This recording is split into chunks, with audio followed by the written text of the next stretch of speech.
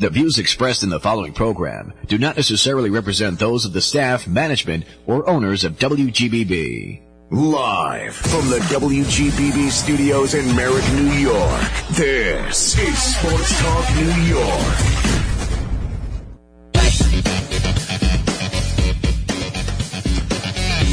And hello, everyone, and welcome back to Sports Talk New York. Here on Long Island's WGBB 95.9 FM and 1240 AM. Gary Harding with you for the next hour. Flying solo tonight in the studio. John Panarese is not with me tonight. But for the next hour, I've got a call-in guest.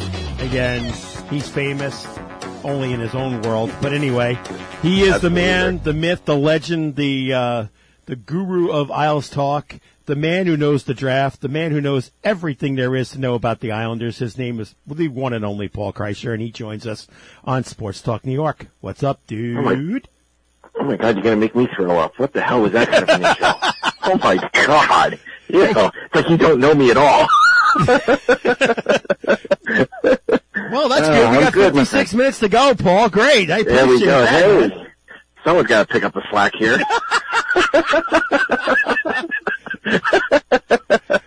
Well, at least you got, we talked on the phone earlier today. At least, you're the only one in your family that's probably laughing and smiling right now. Oh, absolutely. No, actually, I'm actually owed 6 dinners. I suckered 6 Ranger, friends of mine who are Ranger fans. I told them a couple of weeks ago, Rangers had no shot at making the playoffs. They're like, all right, dinner if the Rangers make the playoffs. I'm like, beautiful, free, I'm in. Nice 6 dinners. Yep. Nice. I'm happy. You could spend a little more on other things now that and I could. Yeah, I could, but you're no. not getting a hamburger at the diner either. You're getting a No, not at all. No, this might hurt them a little bit. This might go filet mignon. I was gonna say, do the words surf and turf have any meaning right now? Yes, surf and turf works for me as well, my friend. That's where we're going here. Oh, yes. I'll be just thinking about you when you take care of these bets. But absolutely. So clinched. As I talked with Molly earlier, obviously, the most important thing, the next step now is get that home ice advantage. I agree. First or second, I will still be a little picky though. I still want Pittsburgh in the first round, but I think the Islanders, with the schedule that they have, first place still is not out of reach. If we're going by the percentages right now, the Islanders are technically in 4th place because the Bruins basically have 2 games in hand. That's basically it. One game. One now? One. Yeah, they have 6 left. We have 5 left. Okay, they're ahead of the Rangers. My fault. I was looking at the wrong New York team. But, how can you do that? Yeah, but we said this in the beginning of this shortened season. There isn't going to be much of a difference between first place and 4th place in terms of the separation of points. We're all going to be clunked up together. So if the Islanders can rack up first place in the division, go for it. I think that's what they're going to do heading into the next 5 games or so. Yeah, they're not going to take Buffalo and Jersey any less than they would, against Washington and that. I was just going to continue on the next point. You talked me off the ledge last week, and I will give you kudos to it. I was very, very upset come that Monday morning after, or a Tuesday morning, I should say, after the 3 games that the Islanders lost to the Capitals, and he said, "Don't worry, it's gonna be fine," And I want to make sure I, stayed on record that you were right on the money, that things would take care of itself, and they did just what they had to do. They did. Thank you again, but you don't have to do that on air from now on. We're good. Trust me. Yeah. God, stop. Anyway. No, it's, you know what it is? The system that the Islanders have, the system that Lou wanted to have again, and the system that Barry Trotz has been so good at implementing works. It works against the Rangers. Again, it works against the Sabres and the Devils. It shows non-playoff teams what it takes to make the playoffs.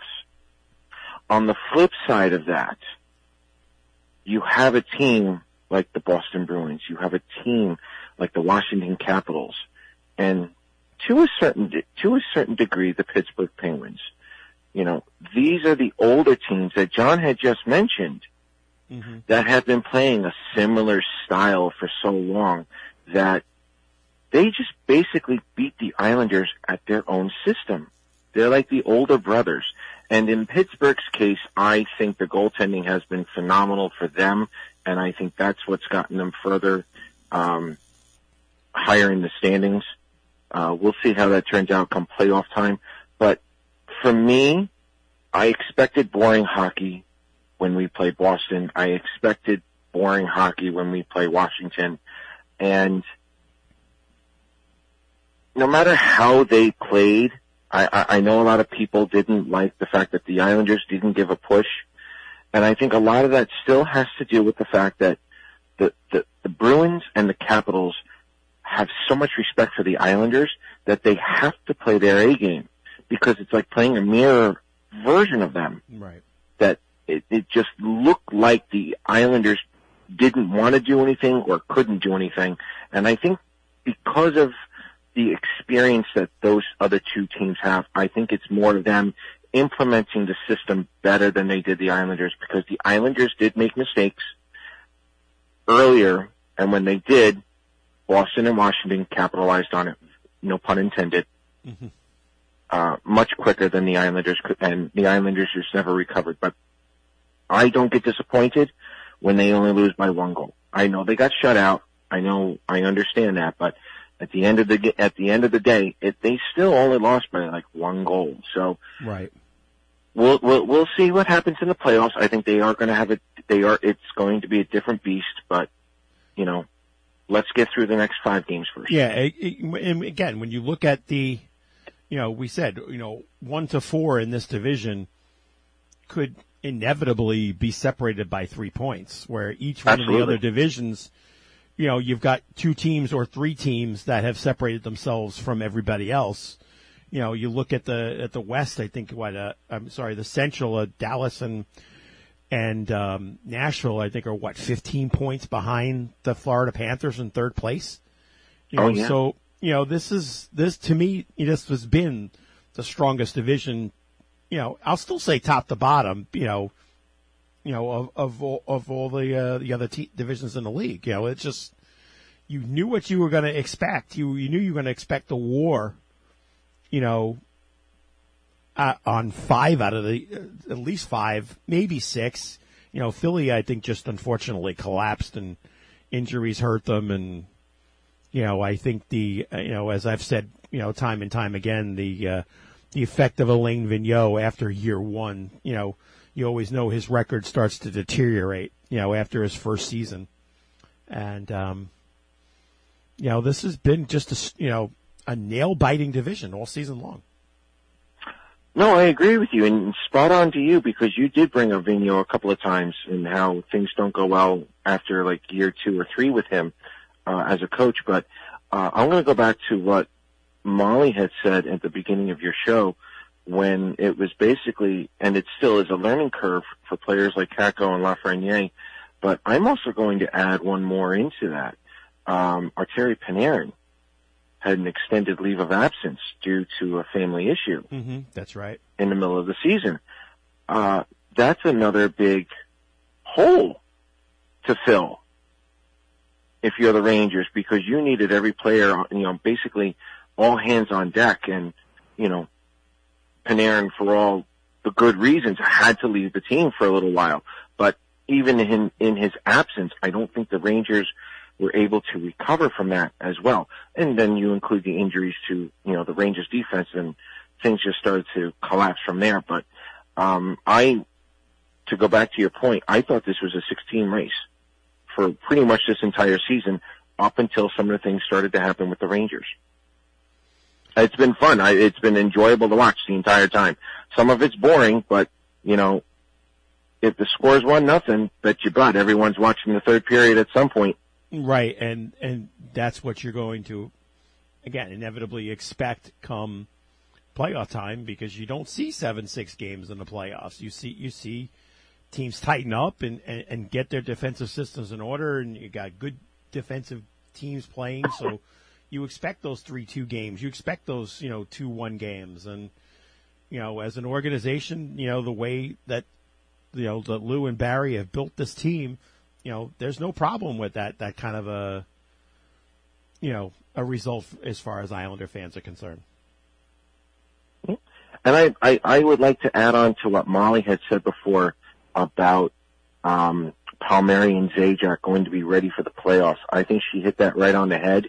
And I think this is going to help out Islander fans who felt frustrated with being shut out by Boston and Washington. If you remember in the playoffs last year, Anthony Beauvillier caught fire, and the Islanders rode that. We went all the way to the conference finals. Before that, before COVID in November, Derek Brassard got hot, scoring goals left and right, and that was part of the 17-game unbeaten streak. I think with Palmieri and Zajac taking their time, learning the system, I think if Palmieri gets hot in the playoffs, all bets are off. Don't even worry about the away record in the regular season, because now we're really talking a different beast. We're talking a completely different New York Islanders team if Kyle Palmieri gets hot, and that's the biggest reason why Lou Lamoriello got him. I think a big success, or keys to success here would be having that one player, hopefully two, get really hot. Brock Nelson, Anthony Beauvillier, Oliver Wahlstrom, Kyle Palmieri, any one of those guys. If they get hot, we're running. Yeah, do you think at that point I won't even care who we play? Yeah, no, that's exactly true. I mean, we've seen Bo have those streaks, and it's amazing, because all through it, you expect a guy like Bo, if he's not, not playing well, that his confidence seems to wear thin, but it doesn't, and that's the good thing about this team, regardless of the fact, if they're struggling or they're winning games like crazy, the makeup of the team, the personality of the team, the reaction, it doesn't change. And that's a great sign, because, usually teams, when they struggle, whatever, you could see it in their faces. You see it, the countenance shows, when they're either going to the bench or whatever. But, something about a Barry Trotz team, and I guess it's the way Barry operates and his attitude and everything else, that you could see that, he's not going to let that happen. And the guys feed off of it. Yeah, and how many captains do we actually have on this team from previous teams? I mean, we still have Zajac. We have Andrew Ladd, who I'm sure is still there. Johnny Boychuk, as far as I'm concerned, should have been the captain at some point. He's still around, even though he's not playing. Green. I'm sure Anders Lee makes an appearance every now and then. There's a lot of leadership. I don't doubt for 1 second that Lee is involved. Yeah, supposedly he's in contact with the guys every day. So beautiful. Yeah. But they're all implementing what Trotz is preaching, and it just makes his life easier as a coach, because then the captains, shall we call them, can work with the rest of the group. And if Trotz needs to work one-on-one with a younger guy, say Barzell or Bellows, he can do that. So, he's spoiled in a sense, but it's how they all come together, like you said. And like Molly said, there's a chemistry to this team that will just beat you when they're ready to. And that's what I'm looking forward into the playoffs. Yep. Well, the rest of the segment, Paul, let's just talk about the other divisions. Sure. John had a great question, and I'll basically paraphrase and bring it to you. He looked at the Toronto Maple Leafs, and again, taking the the JT bias out of the equation, do you with their past performances and judging by what's going on in the bubble, do you really think that this team, the way they're made up, has the looks of possibly getting out? Nope.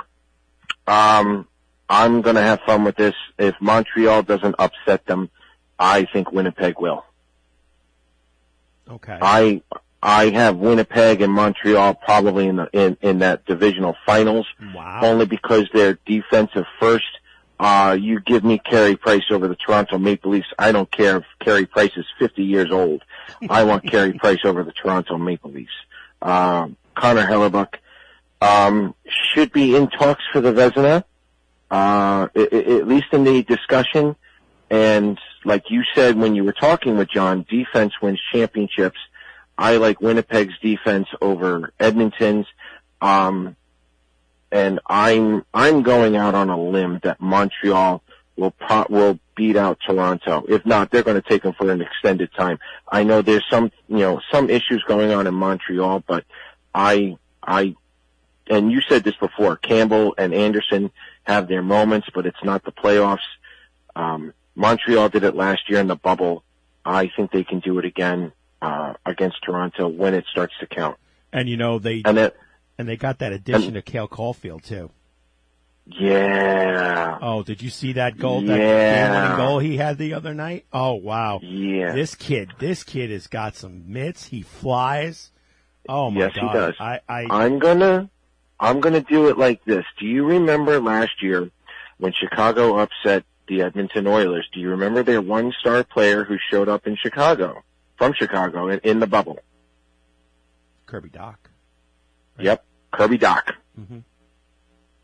Kirby Dach, their rookie, came out of nowhere, got done with juniors, was in the bubble with Toronto. He lit up the Edmonton Oilers, and Chicago moved on to the first round, into the next round. You could see a similar pattern with the Montreal Canadiens and Cole Caulfield. Yeah, it would be. Ta-da. How's that for drama, folks? No, I really, try to, on Saturday nights, if we're not, at a game or whatever, I'm usually trying to watch, one of the Hockey Night in Canada games, and I tend to lean towards Montreal because I just like the way that team's made up. I like, they're back to being a speed team again. And growing up, that's all you remember with the, the flying the flying French Canadians, and it's just, you could see there's a lot of nice guys coming up in that organization, and with Shea Weber, the old vet leading the way, and Carey Price again, the only thing that again, and you put these stats out the window, but the two teams that you're talking about making the difference in that division during the season have given up more goals than the two teams that we don't think are going to get through. But again, the playoffs, as we know, are a different beast. But I do like watching Winnipeg too. I like Colin Hellebuyck, and again, when he's on, he's the type of goalie that's like a Varlamov that's gonna carry you a long, long way. Yeah, and they can do it. And like you said, travel is going to be a little bit of a pain, but they've been doing it now for like the last 4 or 5 months. Mm-hmm. So I think they're in their own little zone and whatnot. But no, it's going to be a lot of fun. I love to see Toronto riot, and then I love seeing Montreal fans get mad at Marc Bergevin for getting through another first round, because the Montreal fans are like Islander fans. They've been trying to get rid of Bergevin they've been trying to get rid of him for years, just like we were trying to get rid of Snow. And Montreal gets past another round, and Bergevin's smiling in his office, and Montreal's like, damn it, another year of him. I can't wait to see the riots from both cities. Yeah. Can't wait. It's bad enough the Canadians can't come down to the States, but they'll riot. Okay, so let's go out west. You've got a 2-team race basically between Vegas and Colorado, with Minnesota hanging on. I think I would definitely right now, if I had to give a vote for GM of the year, I would give it to Bill Guerin. I think he's done a tremendous job with that team, getting the most out of guys. Again, 18-5-1 at home, 14-9-3 on the road. Kiprusoff has been a great add-on. And then looking at the battle for the number 4 spot, you got St. Louis 15 points behind Minnesota in 4th spot, 3 points ahead of Arizona with 3 less games played. So it's not mathematically there, but it looks like it's pretty close. But do you count out the St. Louis Blues? I do not count out the St. Louis Blues because of what I saw from Ryan O'Reilly just a couple of days ago, and I think he was on the highlight. I forgot who they were playing. I think it was Colorado. Colorado went up 2-0, and Ryan O'Reilly went back to the bench, slammed the door in, and the next thing you know, he scores a hat trick, and St. Louis topples Colorado. I don't want to say that's a season-changing moment, but I think this team will go as far as Ryan O'Reilly is willing to take them. Right. And I personally, as a hockey fan, would still love to see Colorado and Vegas in that divisional finals. That's one I will be staying up all night to watch. Mm-hmm. But I do not discount St. Louis. They're former champs. They know how to win. And God help them all if Tarasenko gets hot. That's for sure. And on the flip side, let's just say for now, Vegas gets second place and they have to play Minnesota. Minnesota would scare me right now. Mm-hmm. Minnesota scares me because they're quietly winning. Yeah. They're under the radar. I was literally shocked when I looked at the standings this morning. I'm like, I knew Minnesota was up there, but I did not expect to see 32-14-4. That just blew my mind away. But yeah, again, as we said, every division is going to be a dogfight to get out. But yeah, Vegas, Colorado is going to be fantastic. I mean, you know, they're so, Vegas is so ready to win right now. You know, I mean, to me, they're, you know, forget about the East. Just looking at the other divisions, to me, they are the 1 to 20 fully stocked roster, I think, in this league right now. So let me ask you a quick question then. Who's your starting goaltender? Robin Leonard? Yeah, that's or Marc-Andre Fleury? That's so hard because they're both. Because I'm going to put you on the spot because if you give me the wrong answer, I'm going to tell Kimmy.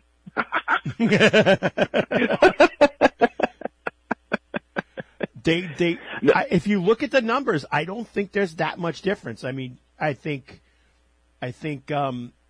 Fleury's been on a lot of the highlight reels with some of his theatrics and some of his incredible acrobatic saves that he kind of gets noticed more than Robin does. But, you know, again, that's a situation where either one you're going to put in, you know, it's I would say it's 1AA and 1A, you know, because you can't really put a B next to either one of them because, you know, they'd be your number one goaltender on 31 different teams for sure.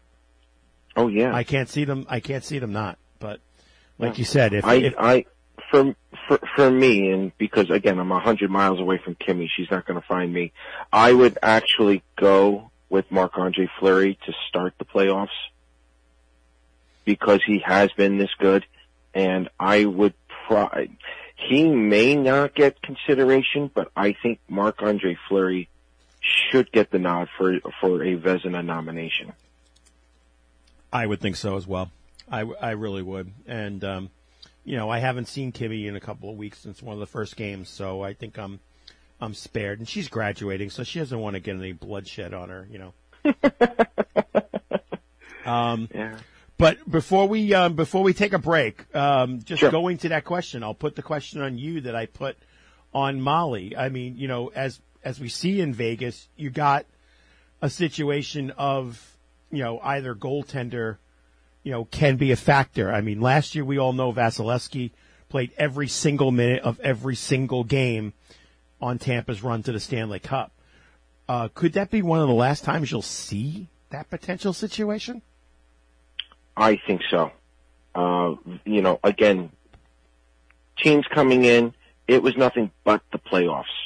So you had to go with your number one goalie. I think that is going to be, in all honesty, I hope it's the last time we have to go as fans. We have to watch something like that again. Not that the tournament was horrible, but that was a lot of pressure, and I'm sure there were a lot of players and coaches who were very uncomfortable with the situation and whatnot, and I'm very happy that they got through that. But to answer your question, yes, I think that will be the last time. And, you know, as Islander fans, some of us, and I'm not picking on anyone's age here, but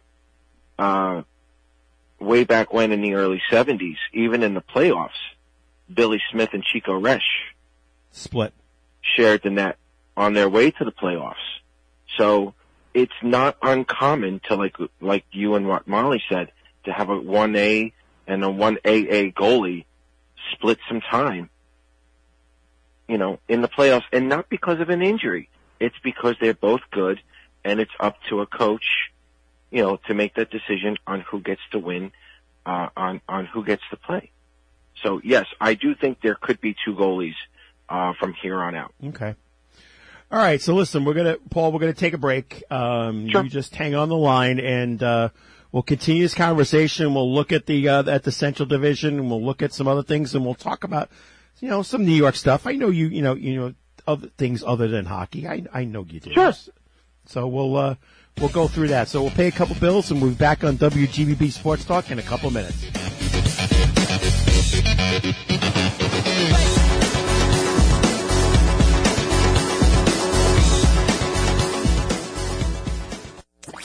You're listening to Sports Talk New York. Tune in every Sunday night at 8 p.m. on Long Island's WGBB. Broadcasting on 95.9 FM and 1240 AM. Or listen live online at WGBBradio.com. Stay connected to Sports Talk New York on WGBB by following us on Facebook, Twitter, and Instagram at WGBB Sports Talk. You're listening to Sports Talk New York on Long Island's WGBB. And now, back to the show. Hey, and we're back on our last segment of WGBB Sports Talk. Again, just before we get back to Paul, remember, everybody, you can follow the show on Twitter and Instagram and Facebook at WGBB Sports Talk. You can also visit the website at WGBBSportsTalk.com, where you can listen to all past shows and check out any upcoming show information. And lastly, if you don't already, and we tell you you should, we invite you to subscribe to the podcast of WGBB Sports Talk New York on iTunes, Spotify, or just about anywhere you listen to podcasts. So back to you, Paul. Let's go back and finish up the NHL and talk about the Central Division. This has been an incredible war. Three of the top five teams in points in the NHL are sitting in the Central Division right now, with Carolina up with 75 points with 51 games played, Tampa Bay 2 points behind with one additional game, and Florida with 2 additional games played. Did you ever think that you'd see Carolina as a possibility of getting the President's Trophy? Yeah, I want Carolina to get the President's Trophy, because then the percentages of them winning the Stanley Cup go way down. Like way down. And that's the utmost respect for the Carolina Hurricanes, who I am so glad are not in our division this year. Yes, for sure. You know, we swapped Carolina for Boston, but man, Carolina getting that number one overall, let them have the President's Trophy. That's fine by me. Yeah, I mean, a good, a tremendous amount of effort, made by a bunch of guys. Alex Nedeljkovic, I can never get his name right, won a Calder trophy in the AHL with Charlotte, and now, has come up to Carolina, has done a tremendous job. So they've got a brilliant, two-headed monster in net. You're getting contributions up and down the lineup. Their defense, has lost a couple players, but, they seem to get interchangeable parts and have, have done tremendous. They're in the top 5 in defense in the league. To your point about the interchangeable parts, with some of those players leaving, you still had a bunch of players who had just won the Calder Cup with the Charlotte Checkers a couple of years ago. They all just filled in the roles, and look out. Carolina has not looked back since. No. And, Tampa Bay obviously staying right with them. They have one more win than Carolina with one less game played, so they do have a little. They have lost more games. Carolina is the number 2 home team in the NHL, I think, as far as losses. They've only lost 3 times at home in regulation, which has been, I guess, the big difference. A couple of teams have won 20 at home. The Islanders have won 20. Pittsburgh has won 20. Tampa Bay has won 20. And you forget the fact, at least with Tampa Bay, that, come playoff time, they're getting another player returning to their roster. Yes. Maybe even 2, depending on what Steven Stamkos can do. Oh, I keep forgetting he's out again.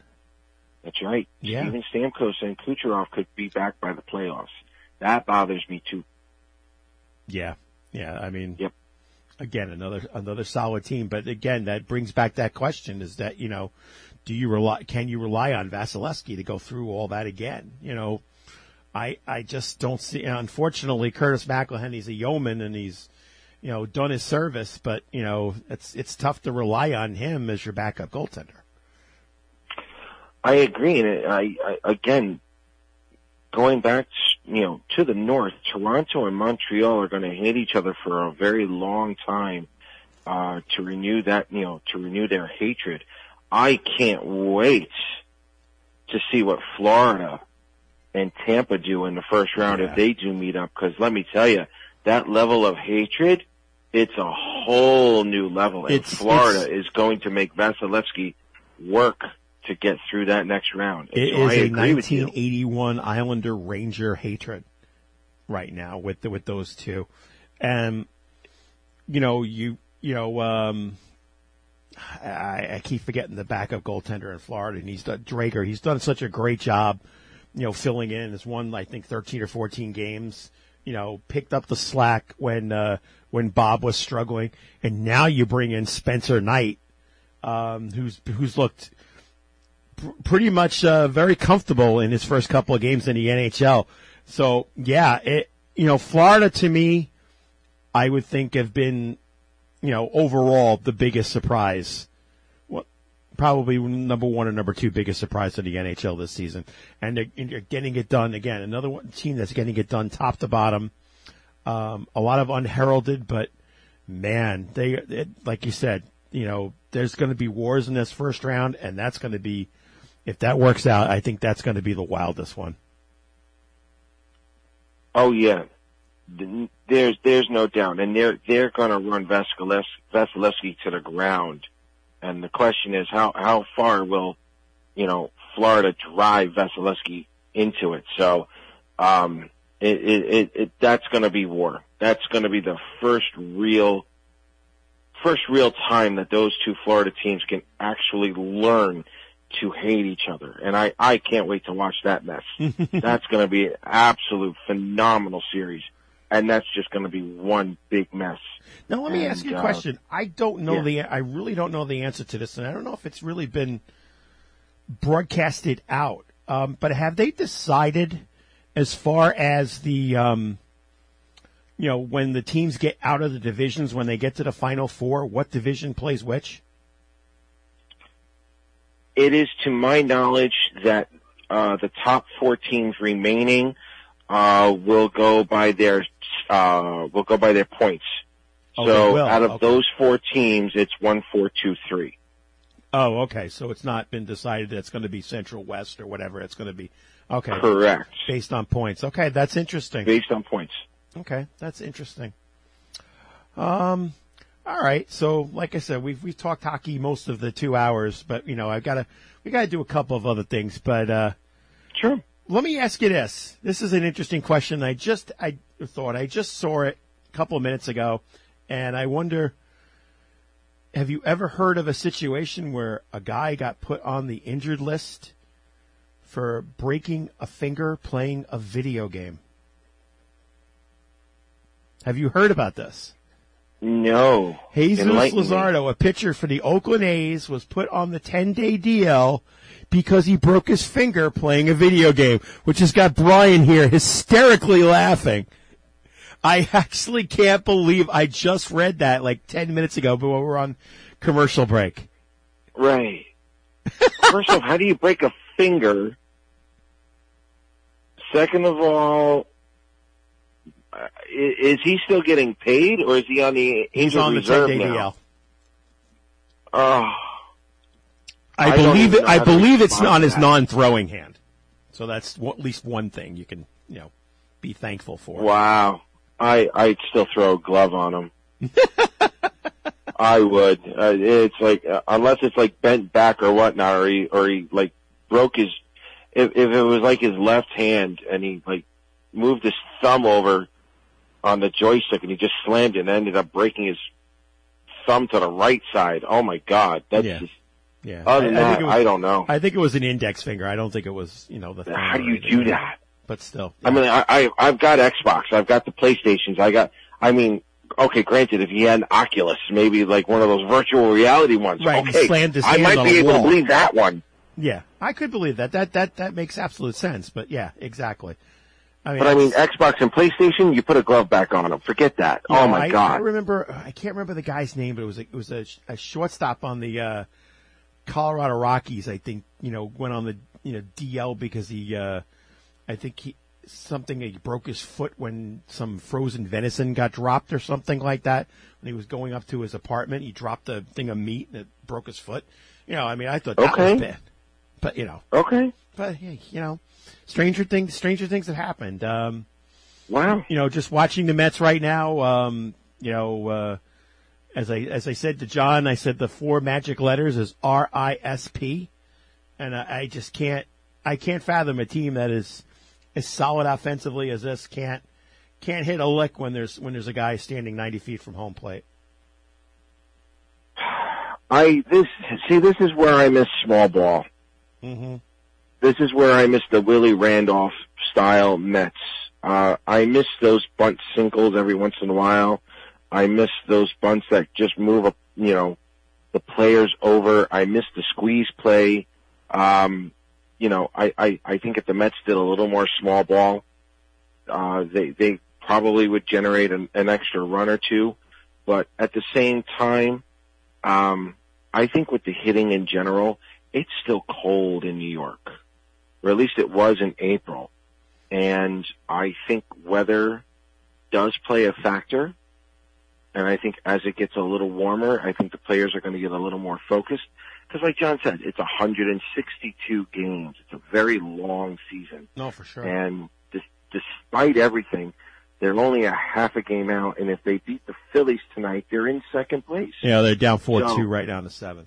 Yeah, never mind. They'll be yeah, never mind. They'll be back. They'll have sole possession of third place. But it's just amazing how people are reacting. You look at Francisco Lindor, $340 million acquisition, and he's batting 195. I mean, oh, come on, relax. Everybody's like, get rid of him now. I mean, no, there's no getting rid of him now. No, I still think you need the players to get used to New York City, Citi Field. Get acclimated to New York. He said he's never been booed before. Yeah. That's Cleveland for you. Yeah. Big difference then, New York's a different beast. And again, I think the Mets are going to go on a nice little winning streak, probably sometime in June or July. And then we're all going to be happy again. And, then like the Islanders, we can talk playoffs come September. But yeah, I agree with John. Season's early. They're not out of it. It's not even close. They'll get it all together. They're still working out the kinks. Yeah. But, I do miss the small ball. I would like to see a little more bunting, but that could be me. I'm a little more old-fashioned. You're a National League guy. Exactly. I am a National League guy, yes. Exactly that John and I talk about constantly. We're National League guys. I just, I've never been a fan of the DH. I'm glad it's not, they're saying it's going to be in next year, but I'm not a fan of it. And I'm not a fan of all these other crazy rules like putting a runner on second base in the 10th inning. I mean, that's the most idiotic, ridiculous thing I've ever heard. Your thoughts? Yeah, I mean, it is what it is. Yeah, I don't really want to see the DH either, but if they do, I just hope the Mets can fill in. You know what? I would still put Jacob deGrom in the DH. I know he's hitting. Except on the days that he's 600, pitching, right? Yeah, I would put Jacob deGrom on the DH. Have someone back him up just in case when he's pitching or whatnot. Yeah. I mean, you weren't obviously you weren't born when it happened, and I was just at the age, I was turning 5, and I mean, I do remember some things, and I remember my dad talking about it. But I mean, 1968, when they raised the mound up, and the ERA numbers just pummeled it, and of course, you always hear of the stat of Bob Gibson with the 1.12 earned run average. And what kind of an intimidating factor he was when he was on the mound. And you look at Jacob right now. I mean, I just can't. Watching him all these years and seeing how good he is in the Cy Young Awards and everything he's done throughout his career, I can't imagine that his numbers would get even better. That his velocity is off ridiculous. I think they said he's thrown like over 110 pitches, over 100 miles an hour, and the next highest is about 30. I mean, there's got to be. You got to wonder if there's some other special gift that he's got that's making him, the even more intimidating factor than he was in his first couple of seasons. The Mets just hit a home run. It's now 4-3. All right. Once you lose hope on the Mets, they find a way to reel you back in. Just like they reel you back in. Yeah. Getting back to deGrom, he's a bully. He is just a bully, and I love it. He wasn't a bully in the beginning. He was a very good pitcher. But now, Jacob deGrom equals fear. And the best part of it is he knows it. And all he wants to do is humiliate you. He's out to humiliate you. He's out to demoralize you. You don't even exist as a batter when you're standing in front of the plate. He's just playing catch with the catcher and saying, hey, can you catch this one? Can you catch that one? Don't forget about this one. The batter doesn't exist. Yeah. And he is tormenting everyone. I love it. Yeah. I mean, and the fact, we've all seen, pitchers that are throwing in the upper 90s. I mean, I remember growing up, when the big thing when Nolan Ryan hit 100. And that was right after he left the Mets and went to the Angels in 72. You see 100 miles an hour, and nowadays, with all the relief pitchers that have the speed and everything else, that's going to happen. But it's incredible that watching him with that, that complete game in the ninth inning, he was still throwing 99, 98. Obviously he went down a couple miles an hour, but he was still intimidating that far into the game. It's just, I don't know if we'll ever see another guy like that again. I really don't. He reminds me of, again, this is when I was a kid, obviously, Doc Gooden of 84, 85, 86. Like, batters did not want to face him either. Yep. And he's got that Doc Gooden presence. And even though this pitcher wasn't as fast, David Cone, when he was a Met, nobody wanted to face David Cone because you pretty much knew, like deGrom and Gooden, you were winning those games when David Cone was on the mound. And, go back to a time. Tom Seaver was the same thing. Yeah. But deGrom has reached that level. And I gotta ask you, cause I don't even know, is there a pitcher in the Hall of Fame with a losing record? That's a good question. I don't. I want to say no. But maybe pitchers that were throwing, in the late 19th century. Maybe I don't know. Maybe I don't know. Maybe I wouldn't think anybody. You wonder. Some guys have made it into the Hall of Fame with under 250 wins, under 200 wins. But the way Jacob's going, he may not reach 150.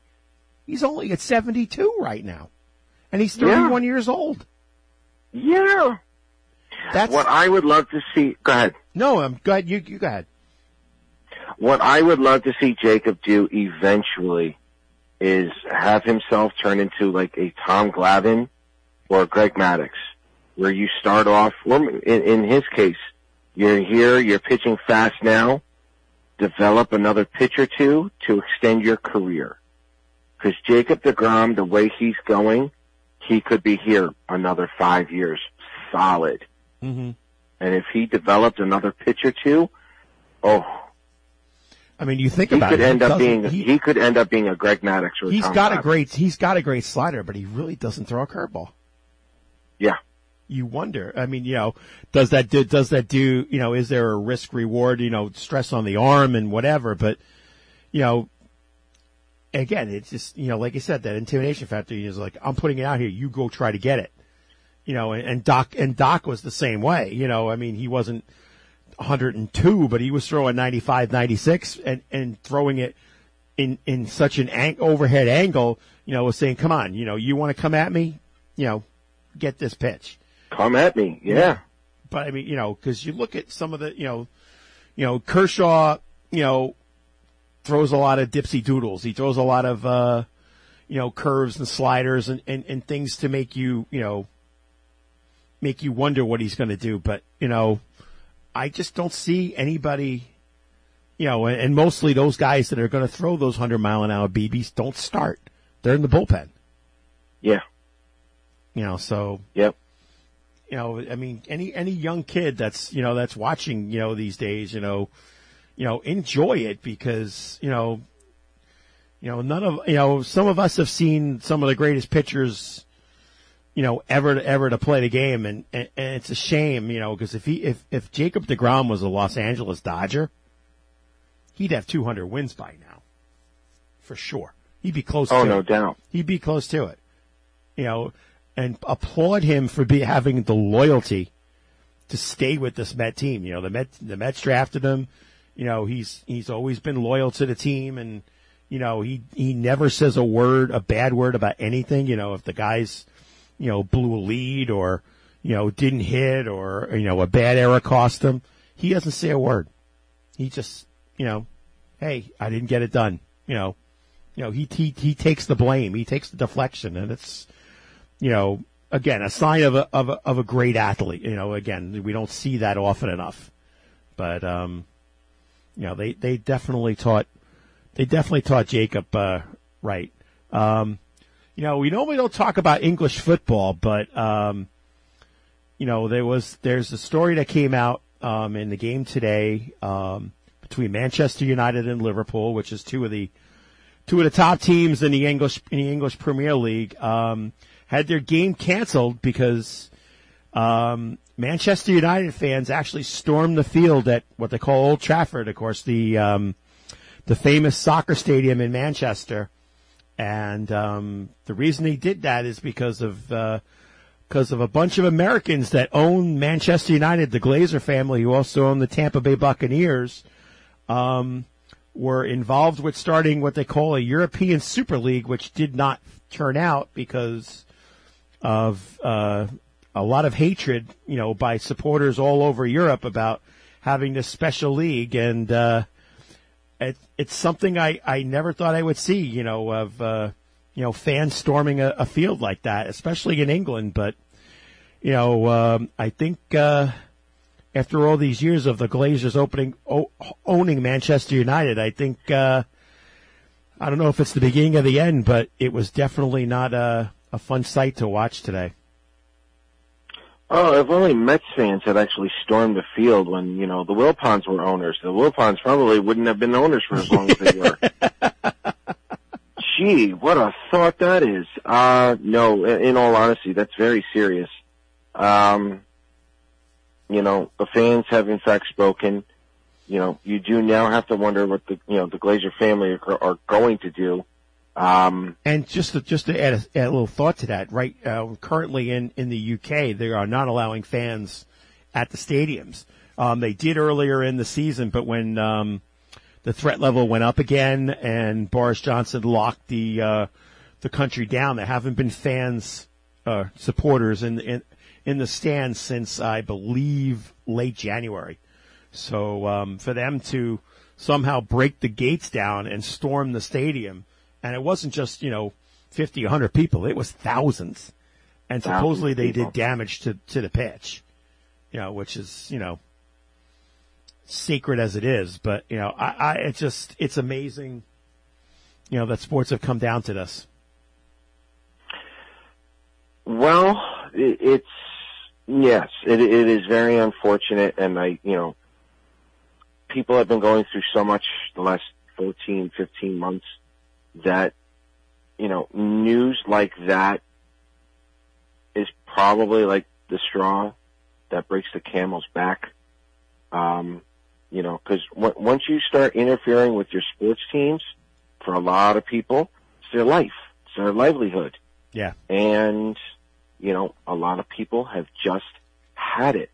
And, let this be a lesson learned. Yeah, I mean, I've been to games in England, and the fans are crazy. But I didn't want to end on a negative note, but I just at least want to put that out so my program director knows that I do talk other things other than Islanders. But we're going to end on it. Oh, we did. 2 minutes. We got about 2 minutes to go. Okay. Predictions. 5 games left. How many points out of 10 do we get? 10. You're hoping for 10. I know I want 10, but you really think we can get 10? Yeah, because I think the system's going to work against Buffalo and New Jersey.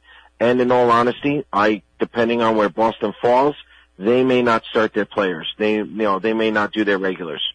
That would be. I think if the playoff positions are set, I don't think you're going to see all of the players rested. I think you're going to see a couple of them rested. But I agree with you and Molly. I don't think Trotz is going to sit everybody, but maybe a couple of guys on the mend. Right. Maybe Sorokin gets one more shot at Boston, resting up for Alarmov, something to that effect. Yep. But, I think they'll take the next. All right. 5. Well, your lips to God's ears. I hope it works. Listen, Paul, we got to end quickly because we only got 30 seconds. At Isles Talk is the place to get the information on Paul and his website. P_Kreischer is his Twitter handle. Thanks for doing the hour with me. I really appreciate you coming in and, doing a relief role for us. Thank you, my friend. Anytime. All right. We'll talk to you soon. All right. 2 hours in the books on WGBB Sports Talk. I want to thank our guests, Molly Walker, John Panarese, and Paul Kreischer for joining us. Definitely check us out at WGBB Sports Talk. And in the words of my late friend, the great Bill Hayes, keep skating, everybody. Have a great evening, and thank you for tuning to Sports Talk New York, WGBB.